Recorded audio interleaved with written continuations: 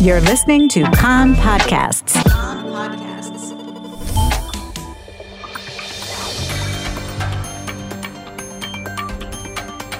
You are listening to the English language news of Kan, the Israeli Public Broadcasting Corporation.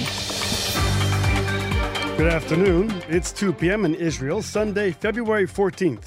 This is Aryeh O'Sullivan with the top news at this hour. The Corona Cabinet is set to convene this afternoon to discuss further steps to open the economy and schools. The Health Ministry is recommending holding back opening the country for another 9 days at least for infection levels to decline.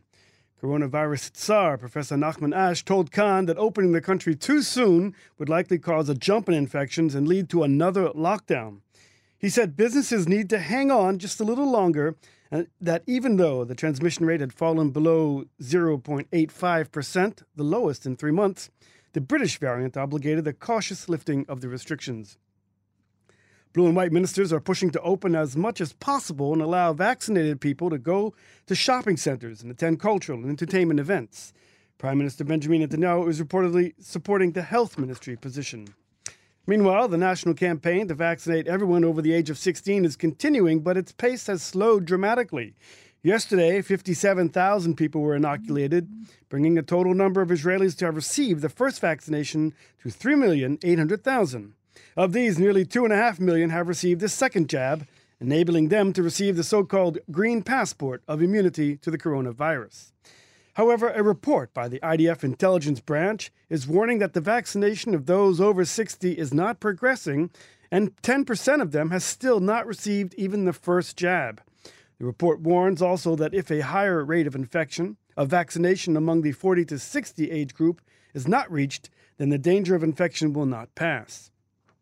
The rate of infection in the country is slightly dropping, but it's still very high, with some 1,869 newly confirmed cases yesterday and over 1,000 people hospitalized. There are currently 61,000 known coronavirus cases in Israel. Some 650,000 Israelis have recovered from the virus. The current death toll from the coronavirus pandemic in Israel has reached 5,368, with 69 people dying over the weekend. Since the beginning of this year, more than 2,050 people have died, which is about 38% of all the deaths from the coronavirus. The Health Ministry is updating its traffic light list of infections in cities twice a week instead of just once. This in order to hasten the return to school in cities which have turned green or yellow. This morning, hundreds of school children and their parents demonstrated in front of the Jerusalem municipality calling to reopen schools in yellow and green neighborhoods. Mayor Moshe Leon told them he hoped to expand the number of areas in the city where elementary schools would be allowed to reopen in the coming days. Cultural institutions are set to reopen next week in accordance with the Green Pass outline. This was agreed upon by Culture Minister Haley Trooper and Health Minister Yuli Edelstein this morning. Starting a week from Tuesday, performances and museums, as well as other places of entertainment, will be opened. In other news, the president of Cyprus, Nikos Anastasiadis, accompanied by top government officials, is visiting Israel today to advance plans for mutual tourism between the two countries by people who have been vaccinated against the coronavirus. The agreement, which could be signed today, would relieve the requirements of isolation upon entry and return for travelers. The Cypriot president is also to meet with his Israeli counterpart, Reuven Rivlin, as well as Prime Minister Netanyahu and Foreign Minister Gabi Ashkenazi. In the Senate, it failed in its bid to impeach former President Donald Trump.